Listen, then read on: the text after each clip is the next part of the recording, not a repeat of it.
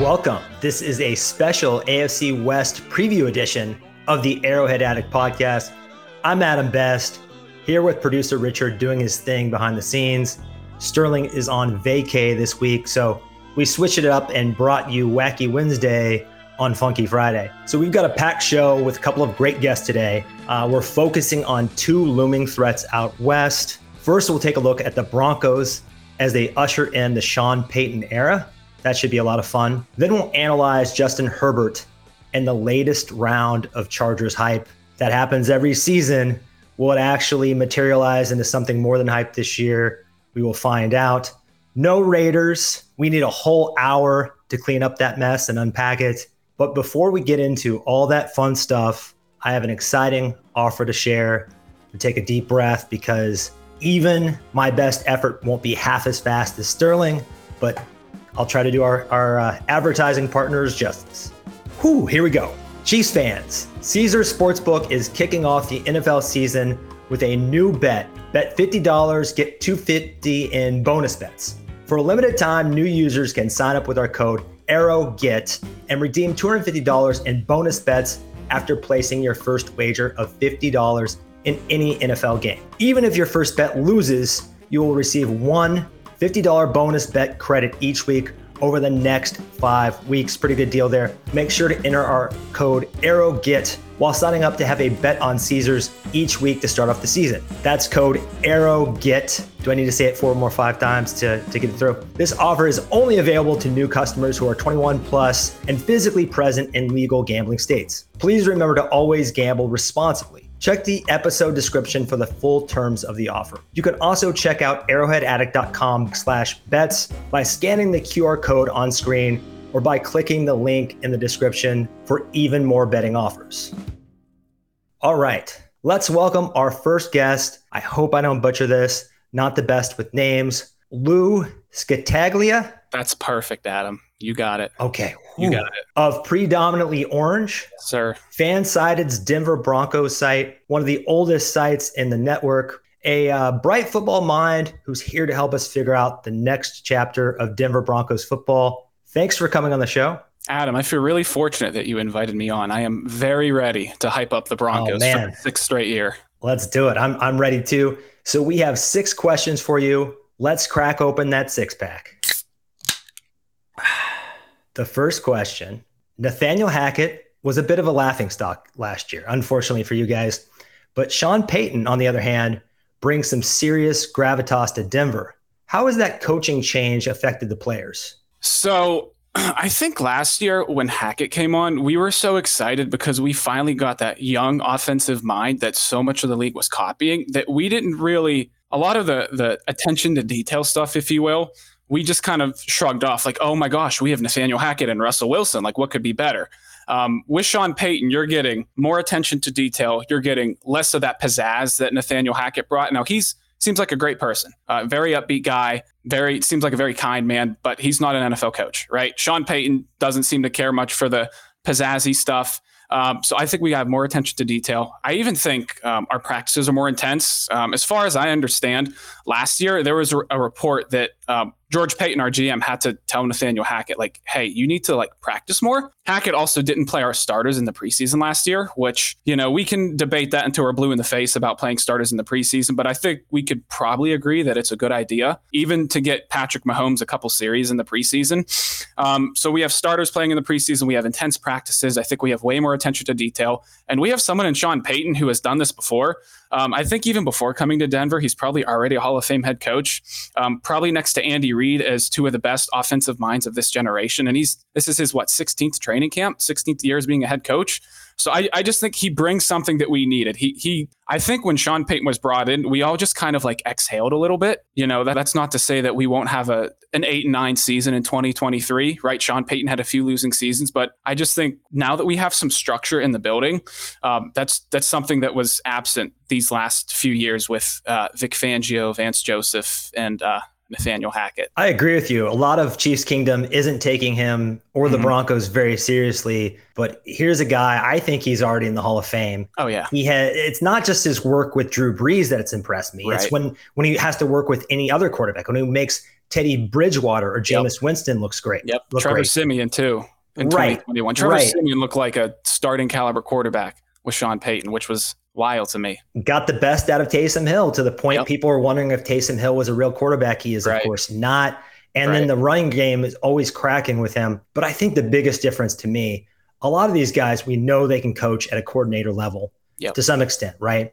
But do they have the CEO type ability to kind of be that cliche leader of men and handle all the pressure, all the duties, and make everybody else's life easier? I think Sean Payton can certainly do that. And that's been your impression through one preseason? Yeah. So last year when Hackett came in, my expectations were through the roof. I'm a teacher, so I was hyping up the Broncos to my students. I honestly thought we were going to go 11-6 and make the divisional round last year. That was my official prediction. This year, I think we're going to be a better team. We're going to be a more disciplined team. We might not have the 8th ranked offense, but we might be a more balanced team. If I said we're going to have the 13th ranked offense and 13th ranked defense, and we're going to scrape together 9 or 10 wins, I don't necessarily think that is out of the realm of possibility. If you go back to 2005 real quick, the Saints were 3-13 in 2005. First year Sean Payton comes in 2006. They went 10-6, and I think they made the wild card round. I mean, I'm not saying it's going to happen again, but I think there's a lot of reason to believe that we can see the Denver Broncos with a winning record this year.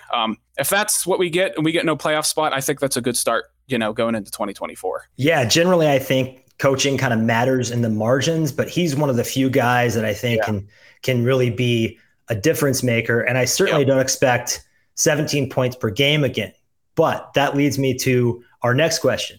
Do you think a Russell Wilson renaissance is possible? And if so, tell us what that could look like. Yeah, so I think if you and your listeners want a statistical prediction, I would say go back to his 2013 and 2021 seasons. I think if right now, my prediction for Russell Wilson is that he's probably around 26 touchdown passes and is probably hovering a hair under 10 interceptions. There's a couple layers to this, though. So the first layer is what went on last year. Russell Wilson was playing at about 230 pounds, so he had gained weight because he wanted to be a pocket passer. He had a bad hamstring for a little bit of the year. He had a partially torn lat. The Broncos' offensive line was dreadfully bad coaching wise, and we had a lot of injuries, and it's clear that the team didn't really have much of an offensive identity. Russell Wilson wanted to be that pocket passer. He wanted to be the Breeze and the Brady and the Manning. He wanted to stand tall in the pocket and carve up defenses. But the reality is he's 5'10" on a good day, and that's not how he was so successful for a decade in Seattle. So I think now that Payton's here, Sean Payton has made it work with a lesser talent at quarterback and Drew Brees. Now, when I say lesser talent, I mean less of an athlete at quarterback and Drew Brees. Russell Wilson is obviously probably one of the 3 best athletes at quarterback in NFL history. He's 3rd in NFL history in QB rushing yards. So I think, and Sean Payton even said this, recent interview with Peter King, he even said, he's quoted in saying,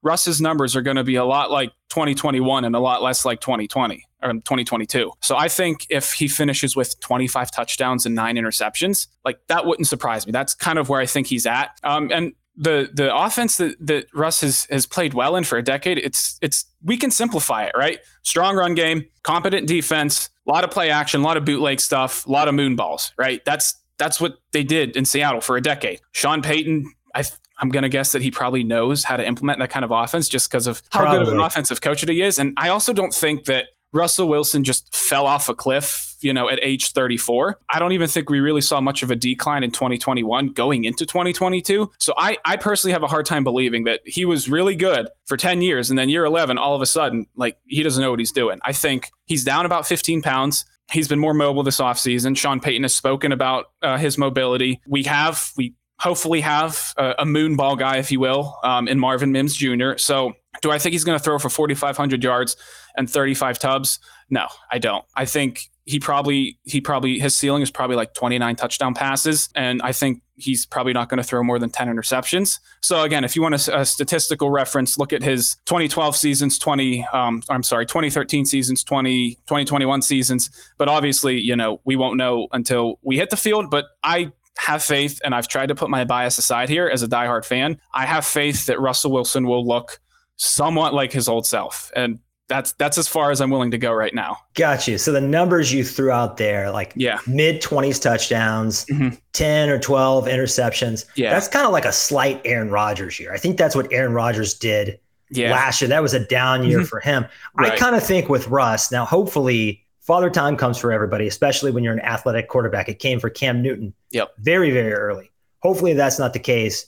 Personally, I think you just cannot let this guy cook and be, the head of his own restaurant, right? You need a sous chef. You need a very limited menu. You need to stick to the ingredients that he knows how to work with.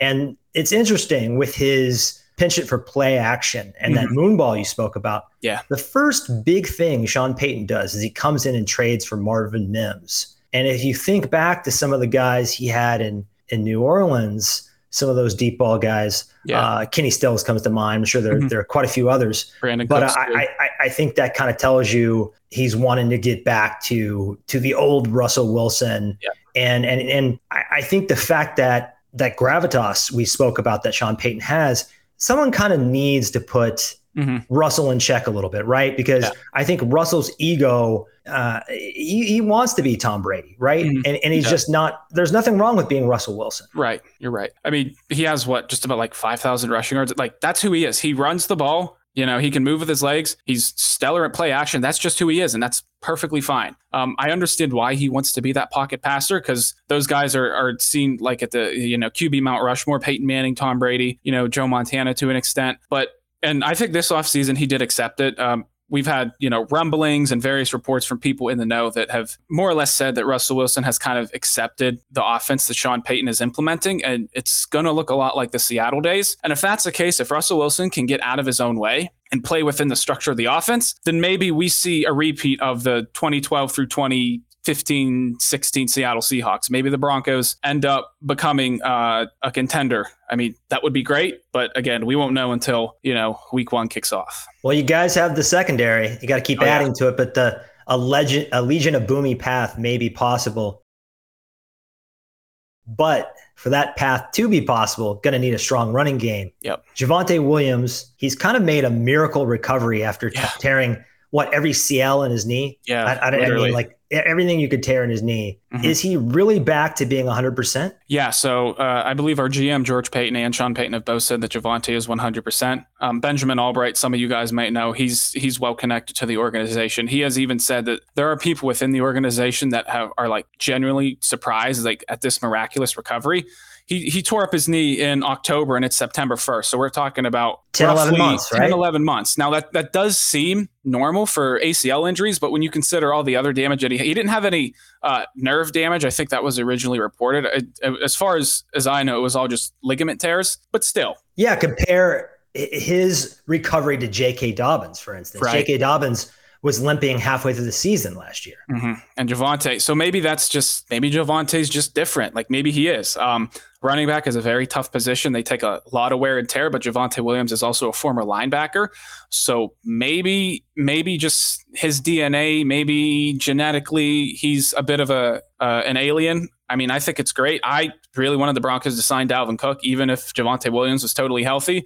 And I still want the Broncos to trade for Jonathan Taylor, even if Javonte Williams is healthy. With that said, a healthy Javonte Williams is scary because we've seen how well he can break tackles. We've seen him literally carry other NFL players on his back, gaining 20 yards. So I think a lot is on Javonte Williams this year. If he's not, let's just say that he's just not his old self, then I think this entire offense is going to struggle because we're going to be a run-first offense. And I don't trust Samaje Perine to take a full workload because that's not who he is. But people in the organization have indicated that he is 100%, and I will take their word for it. Yeah, I'm in agreement with you there. I think Samaje Perine's a fine role player, kind of that third down breather back who you can trust to protect your quarterback and be a heads up player in a pinch. But you don't want to give him a bell cow type role. I have a lot of respect for Javonte Williams. He's an angry run guy with like that Wolverine recovery and toughness. We have one of our own of those in Kansas City and Isaiah Pacheco. Maybe not on the level talent wise of Javonte Williams, but you have to appreciate a hard nosed kind of old school Earl Campbell type runner. You know what I mean? Let's talk about another star. Guy I'm super impressed with, Patrick Surtain. He's already a superstar corner. Yep.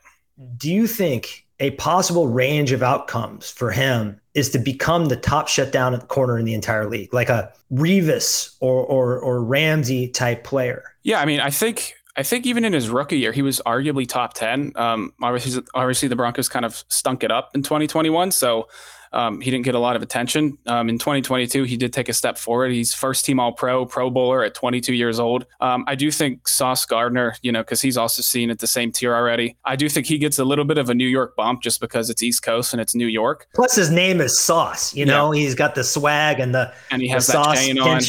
Yeah. Obviously, I think Surtain is a lot better, but I think Surtain already has the makeup to be a shutdown corner, and I would argue he already is. He was stellar in 2022. I think if you pull up who he was lined up against, I mean, there were some games that he was allowing 1, maybe 2 receptions. So I think he is a shutdown corner already.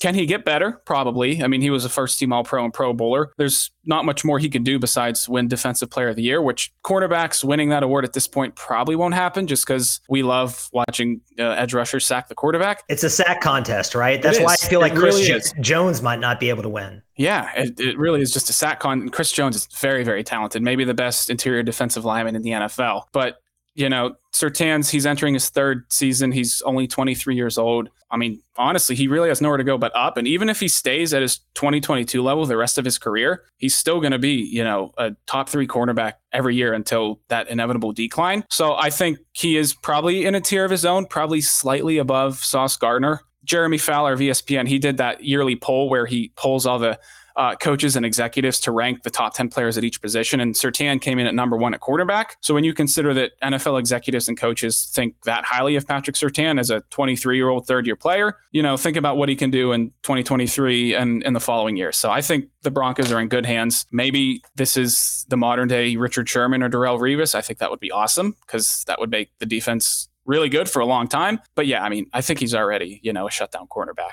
I understand that. Sauce, I think, is phenomenal. He's got a little bit of that Dion in him, but we've seen him do it 1 year, right? Right.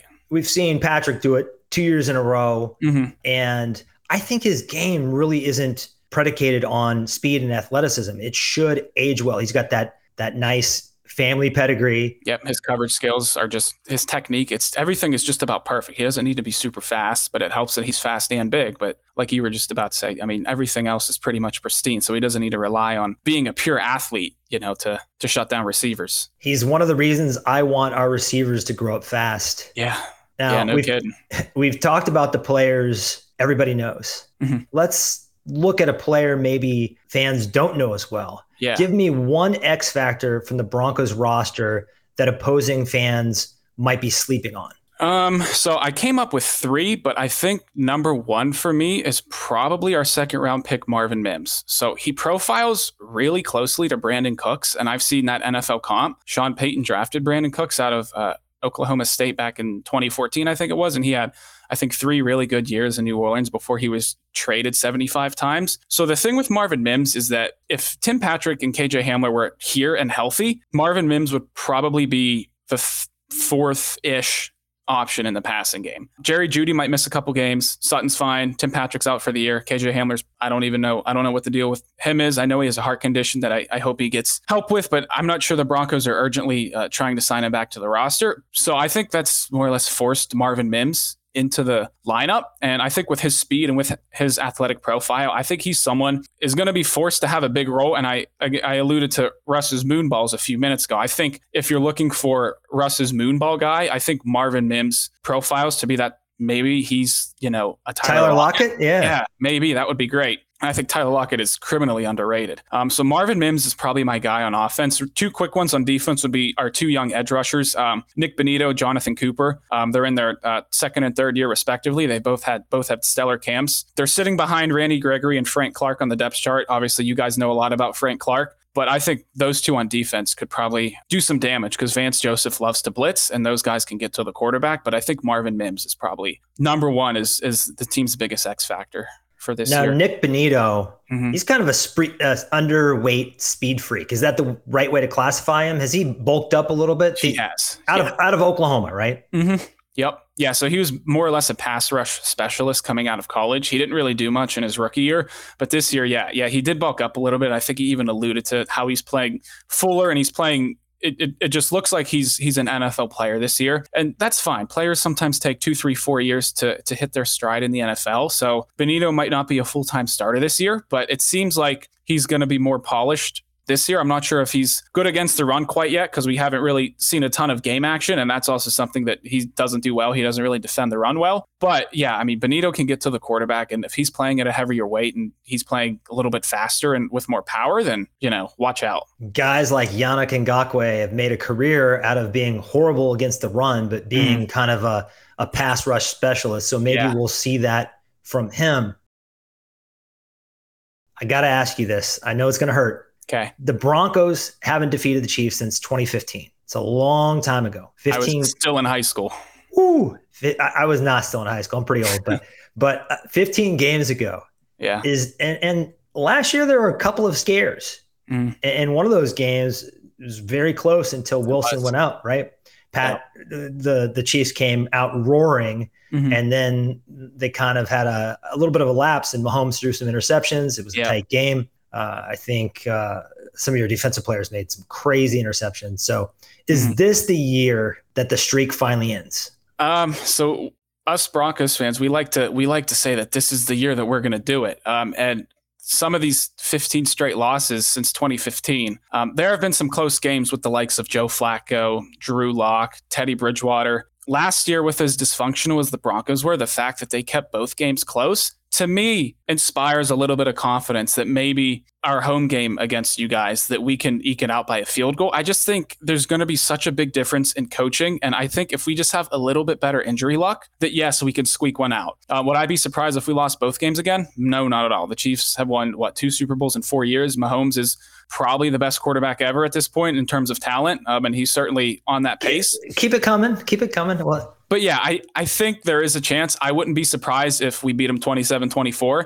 I will also say if Chris Jones is legit about holding out until week 8, that means week 6, I'm looking at the schedule on the wall. Week 6, we have you guys in Kansas City Thursday. And if Chris Jones is not there, if our interior offensive line doesn't have to deal with that pressure from Chris Jones, I think that really gives the Broncos a nice chance. But again, I'm not going to be surprised if we get blown out one game and barely lose the other one. But if you told me that we beat the Chiefs 27-24 this year and finally end the streak at home, probably, I wouldn't be surprised. I think Sean Payton knows what he's doing. Vance Joseph is a veteran coordinator. If Russell Wilson is his old self, the Broncos have stability at quarterback. It could be a coin flip game. The Chiefs, as good as you guys are on offense, besides Travis Kelce, you don't exactly have the best of talent at wide receiver, I don't think. So maybe if the Broncos can sort of minimize Travis Kelce a bit in one of these matchups, maybe Mahomes is strained enough that the defense can, keep him under 30 points. But if I was a betting man, I would say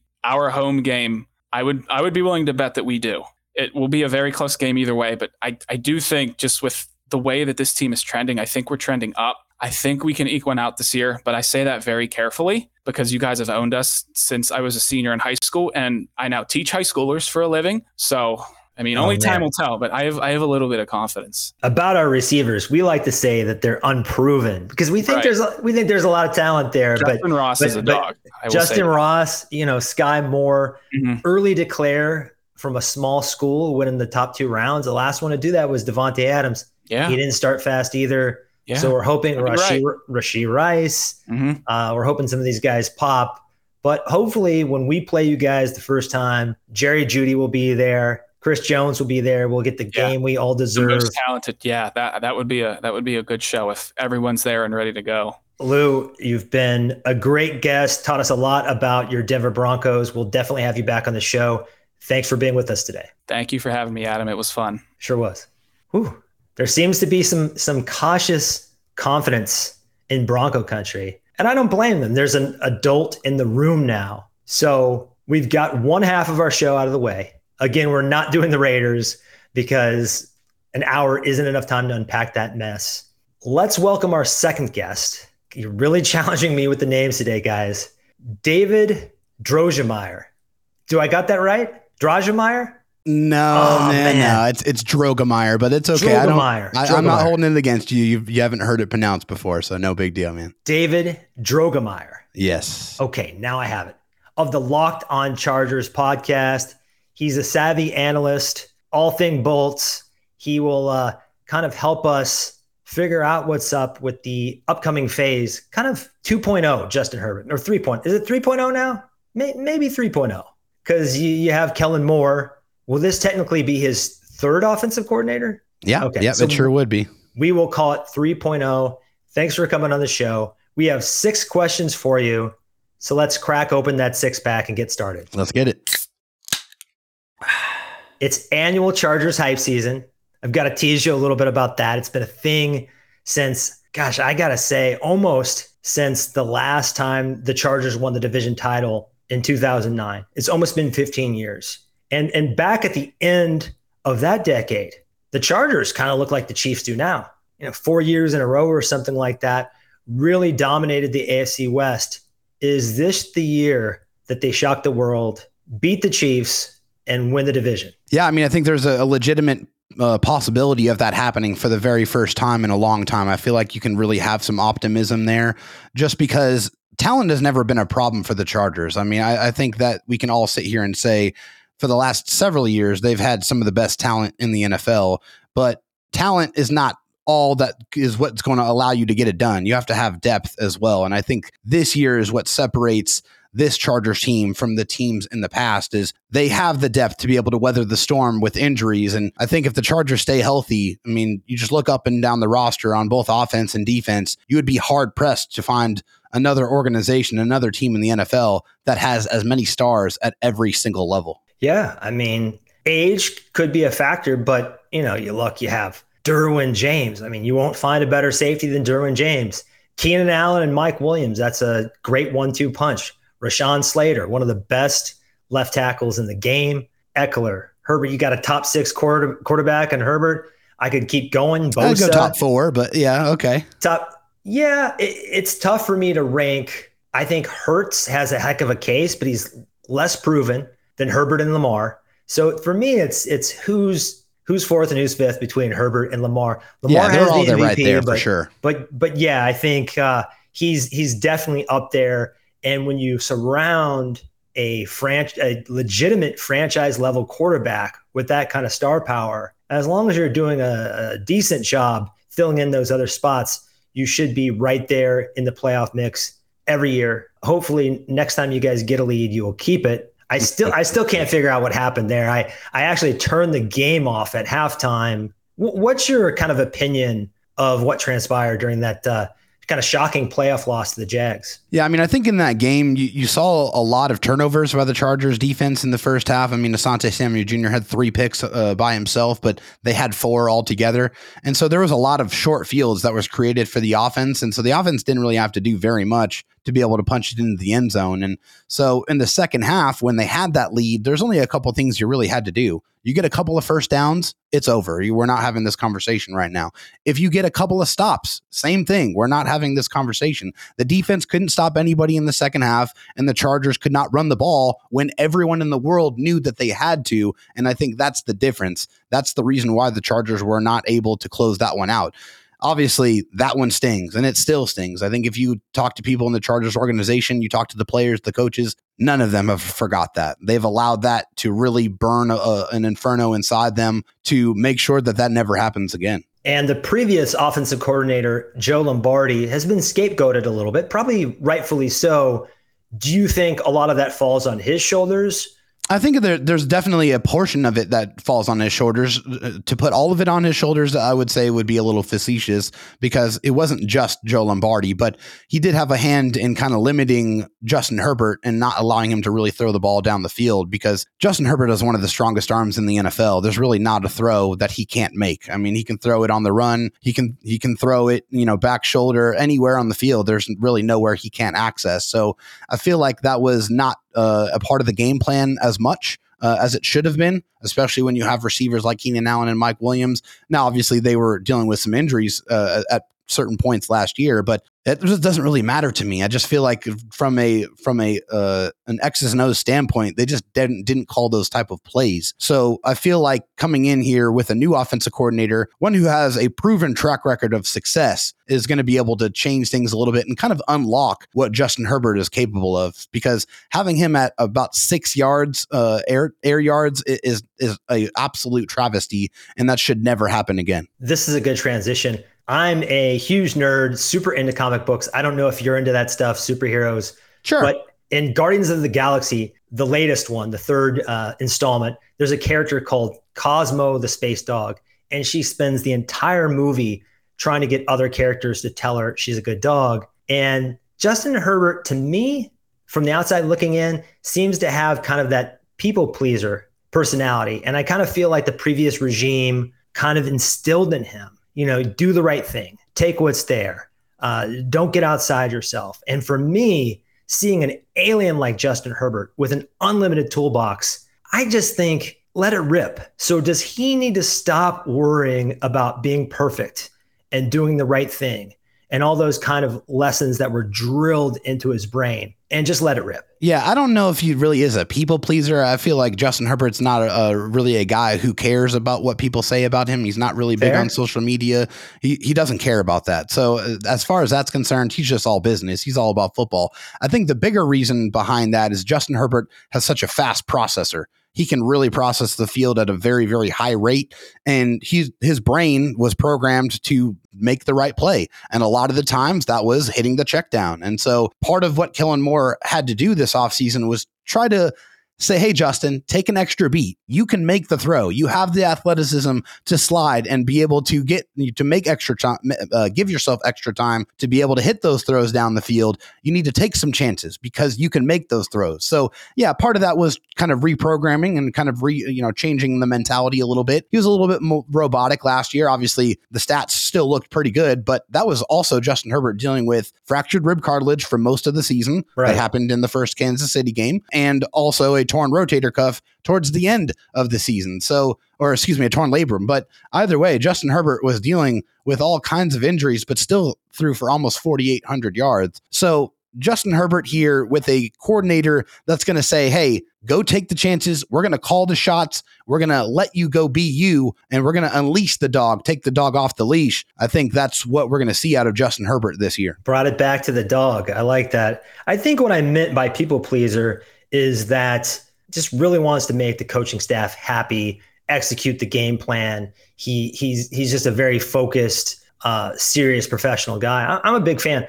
Yeah. For most quarterbacks, I would not recommend this to play more out of structure, right, like a Patrick Mahomes or a Josh Allen. But for him, he really has everything you'd want. He's got the cannon arm. He's kind of sneaky. He has sneaky athleticism, I would say. Would you agree with that? Absolutely. So I would like to see him scramble more, extend plays, play out of structure, and make things happen. He definitely has the receivers. Right. Well, he couldn't really do that as much, Adam, just because of the rib cartilage injury that really prevented and really restricted his movement. And I think that's one of the parts of his game that you didn't really see was the rushing aspect. And to be able to, when you need to play out of structure, that means you have to extend the play and run out of the pocket. And for the first probably 2 or 2.5 months of the season, Justin Herbert was trying to figure out how to deal with living with that injury. And so that really restricted the way he was able to throw the football and the type of plays that the Chargers were able to call for him. Was he too tough for his own good? I mean, I don't think so. But I mean, you ask that question to any football player, they're going to say, hey, can you go? Of course, the answer is, yeah, I can go. And that's just what it is. But he had to get those injection shots for the first month or probably month and a half to be able to suit up and go play. But injection shots and Chargers fans, it's kind of a touchy subject there, huh? Sure. But I mean, it's part of every single NFL locker room. Everybody deals with injuries and trust me, they all get those shots. But obviously one of those didn't do very well, according to our former quarterback, but that turned into Justin Herbert almost beating the Super Bowl champion Kansas City Chiefs in his first NFL game. I mean, think about that. You are a rookie. Mm-hmm. You have no expectation of playing that game. You expect to just hold a clipboard. Yeah. And 15 minutes before game time, something like that, you get told that you are playing in your first game, starting your first game against none other than Patrick Mahomes and Andy Reid. And this dude just comes out and slings it. No pressure, no choking.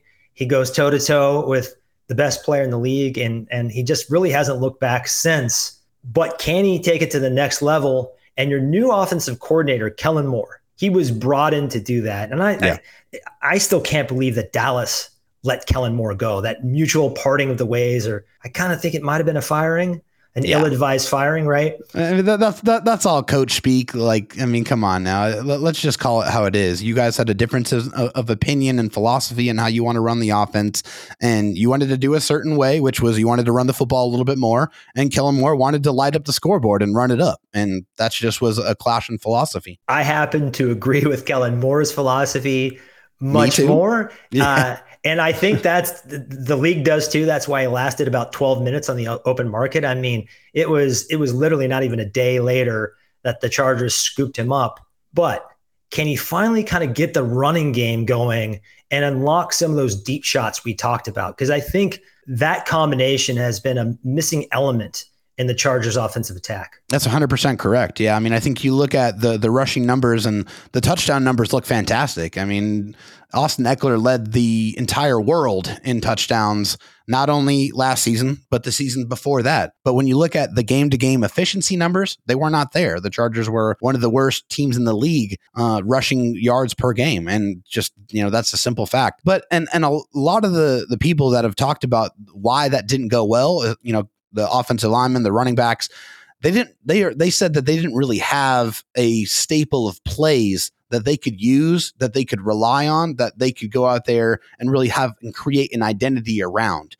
And that's one of the first things that Kellen Moore wants to bring in is that, hey, these are going to be our bread and butter plays. These are going to be the guys, these are going to be the plays that we trust in, that we believe in, that we can go out there and we can execute. And it's all about marrying the run and the pass. You got to be able to make it look the same, because that's when you do your play action work and it becomes extremely effective. And so I think the whole thing about the running game is the Chargers need to be able to run the ball when the other team knows that they're going to run the ball and still be successful. I think that's what Kellen Moore is going to be able to bring to the table. And that is going to definitely open up the deep shots for Justin Herbert to hit Keenan Allen and Mike Williams and Quentin Johnston and Gerald Everett over the middle. Side question. Are you a little bit worried at all about running back depth behind Austin Eckler? We all know Austin Eckler is all world. I really admire the guy a lot. Great guy, hell of a player, amazing story from where he started. Yeah. But you don't want to give him 25 touches a game. No, definitely not. What about the guys behind him, the Joshua Kellys and whatnot? Yeah, Joshua Kelly, for to his credit, last year, he really transformed his body and really rededicated himself, and that paid immediate dividends. I mean, he was a guy that was running around 3 yards a carry to, over around 4.5 last season. And so he was much more effective.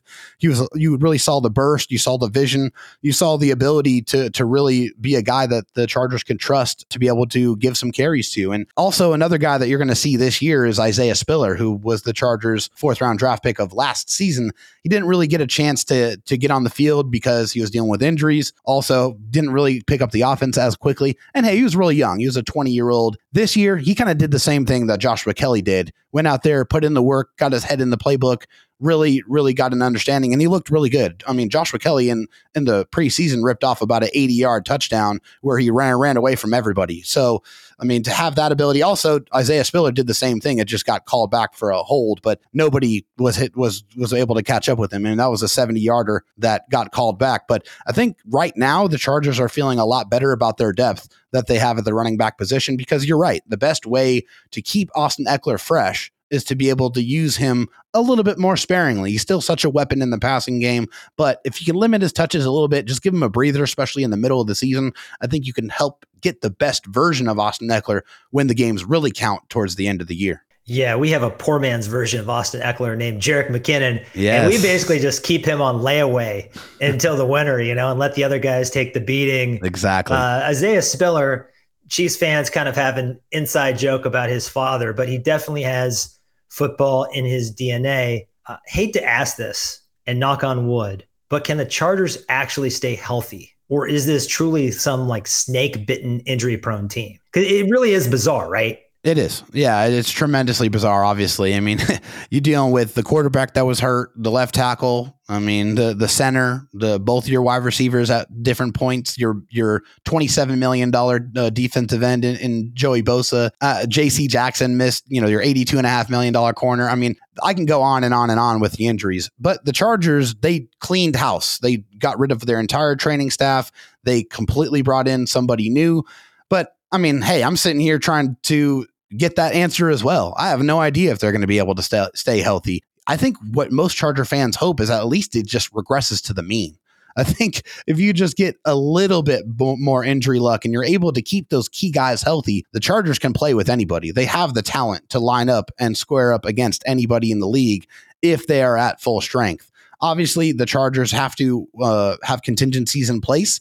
And so I feel like in the draft, they were very calculated in their approach, bringing in guys to be able to support that and be able to provide that type of depth. Are you worried about the wide receiver room, or do you think Quentin Johnston was brought in specifically because of the age and kind of injuries Mike Williams and even Keenan Allen were dealing with last year? I think Keenan Allen has been pretty durable after an unlucky first 2 years. Is that how you would classify him? But yeah. So for Keenan, I think, dealing with the hamstring injury, dealing with the setback, when he got back though, and you look at his per game stats from week 11 to week 18, he was one of the most dominant receivers in the NFL. So Keenan Allen's still very, very productive. And I think this year he's looked incredible in camp. Like he's been absolutely renewed. This offense looks like it's going to be one where he's not going to just be your third down king. And he's going to be a guy that you go to on first down, go to on second down, because he can do it. He's that he is that good. And I think he's really just been restricted to that third down role a little bit more than he should have. And that's kind of taken the playmaking ability away from him. But what Quentin Johnston's going to bring in here and do is he's going to be able to light things up on the underneath. I think they're going to set him up with a lot of run and catch, a lot of yards after catch opportunities, because that's what he does. If you look at what he did in college football, he forced 40 missed tackles throughout his 3 years at TCU, which was more than anybody in college football at that time. So he turns into a running back when he gets the ball in his hands. So you're going to be able to send Keenan and Mike deep and allow Quentin Johnston to be that target and to be that threat that you're going to have to bring down underneath. Yeah, two thoughts here on the Quentin Johnston selection. I think the Chargers kind of saw what's happening with the Chiefs. The Chiefs had more yak than any team in the last 15 years last year. Yeah. The Eagles, the 49ers, 3 of the 4 top teams that were left standing at the end were the leaders in yak. Yeah. So you have that. And then with Kellen Moore, last year, CeeDee Lamb had more yards out of the slot than any player in the NFL. Yeah. And the fantasy football enthusiast, that excites me about Keenan Allen, but the Chiefs fan is terrified because I think he's going to have a banner year. I think I heard that if you take Cooper Kupp up until the point he got injured and then add it to Keenan Allen, who came back at about the same time, you would have had the wide receiver 1 in fantasy. So maybe because of when it happened, and I know he had a big week in week 18, I think people forget about how good Keenan Allen was last year. Yeah, I mean, Keenan Allen was great, but I mean, it's just because it was overshadowed by the hamstring injury. I mean, he missed 9 weeks. And obviously, when you miss that amount of time and you have a setback involved in that, and you're on the wrong side of 30, people are going to come to the natural conclusions of, hey, he lost a step or he's not as effective. That's not the truth. Honestly, I think that couldn't be anything further from the truth. And I think Keenan Allen is going to put the league on notice this year. And the thing is about Kellen Moore, another thing that he's going to do is he's not going to just restrict Keenan Allen to the slot. He's going to put him outside. He's going to move Mike Williams into the slot. He's going to look for those matchups where you have 3 wide receivers that are 6'3" or taller. Mike Williams, Keenan Allen, Quentin Johnston, they are going to look for those matchups. They're going to exploit those matchups, and they're going to move those wide receivers around so you can't key in on where they're at, and it's going to make you have to identify them. Yeah, I hope our corners are ready. I think they will be, but that is a pretty tall task. Tell me this. Who is one X factor from the Chargers roster that opposing fans might be sleeping on? You can give me a couple. Our last guest gave us 3, and I think this is very informative for us to learn about guys that have been popping in Chargers camp that we might not know about yet here in the Midwest. Sure. Yeah. I'll start on offense for the Chargers. I think one person who is going to really benefit from the Chargers going deep and really stretching the field is tight end Gerald Everett. Tight end Gerald Everett is going to eat over the middle of the football field. He's also a guy who's been a yak type of monster throughout his career and a guy who's gotten better year over year over year. And with Justin Herbert, I think he is really in tune and in line for a very big season, really attacking the middle and the underneath part of the field. And then on defense, a guy I'm going to be watching out for is Kenneth Murray. Kenneth Murray is the former first-round pick of the Chargers who, by all accounts, has underperformed throughout his first 3 or 4 years in the league. And the Chargers did not pick up his fifth-year option. But the Chargers did bring in Eric Kendricks, who's a former all-pro linebacker who is a commander in the middle of the defense. He's a guy who can really make sure that people are lined up. He's a strong communicator, has played a lot of football, understands things. And I think he's going to be the guy that's going to help unlock the best version of Kenneth Murray. And Kenneth Murray, to his credit, also has looked a lot better. He's said that he understands the defense now. He can go out there and play fast. The physicality of his game has always been there. He's a sideline to sideline guy. He can rush. He can, he can be a presence, but he was never really there mentally. He was always a step slow. I think that part of the game has been solved. So I think Kenneth Murray is going to be a guy you should absolutely look out for in the middle of the Chargers defense. I think he's going to be a big year for him. And I think Eric Kendricks is a big part of that. Well, the reason you have Eric Kendricks is because Drew Tranquil went over to behind enemy lines. We're very happy to have him because I think we had some issues with our linebacking core in the passing side of defense. Yeah. And I know he leaves a little bit to be desired as a run stopper, but I think in terms of coverage, he's a pretty lights out player. Now with Gerald Everett, he and Justin Herbert really got into a rhythm late last year, correct? Yeah. Yeah, towards the end of the season, they were really, especially in that playoff game. Obviously, it's easy to forget because of how it ended, but Gerald Everett went crazy in that game. I mean, he had over 100 yards receiving, and he was one of the main targets of Justin Herbert. I think he got so gassed or something that Herbert threw a pick. Am I remembering this right? Yeah. Of course, you got to throw those little shots in there. But it was against the Chiefs. Honestly, I think that was really more a situation to where they should have took a timeout and really kind of got their bearings and then executed a play. But yeah, that did happen, and that really wasn't on Justin Herbert. That was really more on Gerald Everett. But obviously, hey, we go through these situations. You live and learn, and I guarantee you he's not going to make that mistake again. Well, maybe some of that is because Brandon Staley, who has been hailed as a defensive genius, and is one of kind of the I would say the architects of the kind of too high Vic Fangio stuff. He was one of the kind of thought leaders, who shifted things defensively in the league.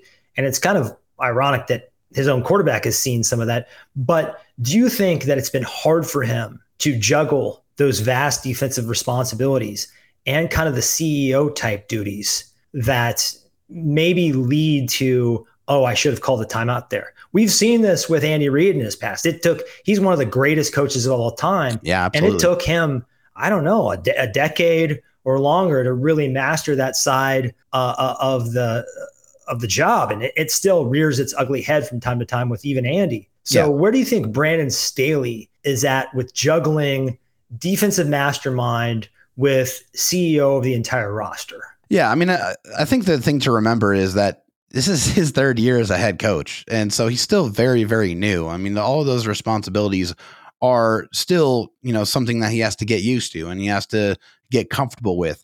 But I feel like, those are the type of growing pains that you have to go through, and you're going to correct those mistakes going forward. But I feel like they got a new defensive coordinator who's, been in-house, which is Derek Ansley, who is a guy that's been able to produce some tremendous development with the Chargers secondary. I think there's a couple of guys that you can point to, like Michael Davis, like Jazeer Taylor, guys that have really, improved their game. And I think Derek Ansley is a big part of that. Brandon Staley is still going to be calling plays on defense. I mean, it is his defense after all, but I feel like his supporting staff is going to be able to take some of that pressure off of him to allow him to do his job at a higher level. I think procedurally, the former coach of the Chargers, Anthony Lynn, had a lot more problems with those game management type of decisions. And I honestly feel like even with the younger head coach, Brandon Staley is a little bit better at it than he was. My bit of criticism for Staley was, I think maybe he was really aggressive on fourth down, And then the old school kind of football guys got on to him about it. And I feel like he backed off a little bit. I don't think it's necessarily that. I think it's just for Brandon Staley, he just said it's like it's all dependent on the team that I have. Like, and I think the first year, Brandon Staley recognized that defense wasn't the type of defense he wanted to run because he didn't have the right personnel to be able to execute it more effectively. So who do you trust more? A defense that you don't really have the right personnel to run, or an offense with Justin Herbert with all the weapons available to you? So it's more like, who do I trust in this situation more? And of course, the answer more often than not was Justin Herbert in the offense.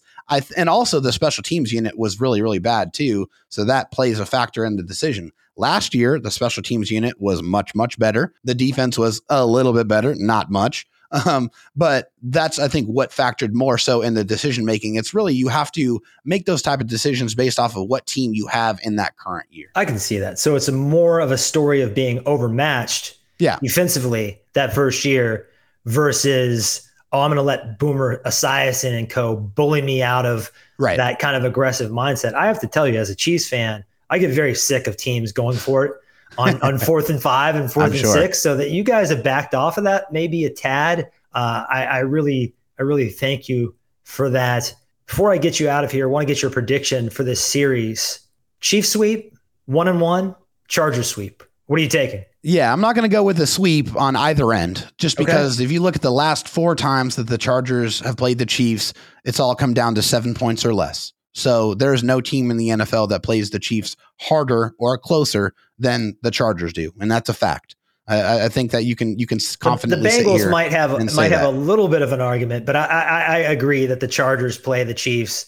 I mean, going back Phil Rivers, and you guys have always kind of been a thorn in our side. I remember the Mike Williams kind of walk-off game. Yeah. And really these games were a couple of Travis Kelce walk-offs away from maybe different outcomes, or the Jalen Watson pick six, a few game-changing moments. Yeah. One play here or there. So you're going basically home road split for the Chargers. Yeah, I think that's what's going to happen. But I'm not going to go home road split. I think the Chargers are going to go win in Arrowhead. I think they're going to take that win. That's juicy. They're going to lose the game at SoFi.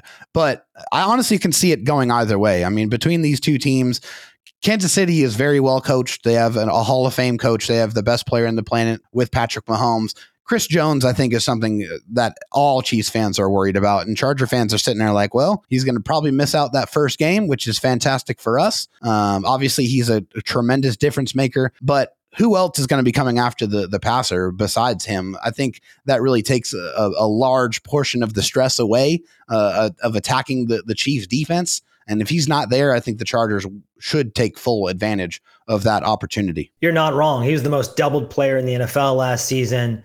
So, and I believe the last time the Chargers beat the Chiefs, it was in Arrowhead a couple years ago. Correct. During that kind of ugly 3-4 stretch the Chiefs had off that Super Bowl hangover.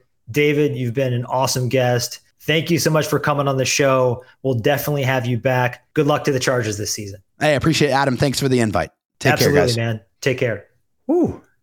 I love learning about these other teams and their perception versus our perception, because it's easy for Chiefs fans to just sit here and say, we've been on top for 7 seasons. We've dominated the Broncos thoroughly. The Chargers, we hear this hype story every preseason. It never manifests. So it's easy to kind of get a little high on our horse or rest on our laurels and kind of, we've heard this before.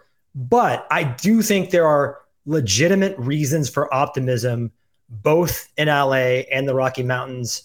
Justin Herbert, no doubt about it, top 6 quarterback in the NFL, top 6 young quarterback. He will be that for a long time. And then Sean Payton, really outside of maybe our own Andy Reid, of course, but also Kyle Shanahan, a few others. He's one of the brightest offensive minds in the game. So I think they are going to be a bigger challenge this year. And maybe just by the Chargers staying a little bit healthier, they will have a better year.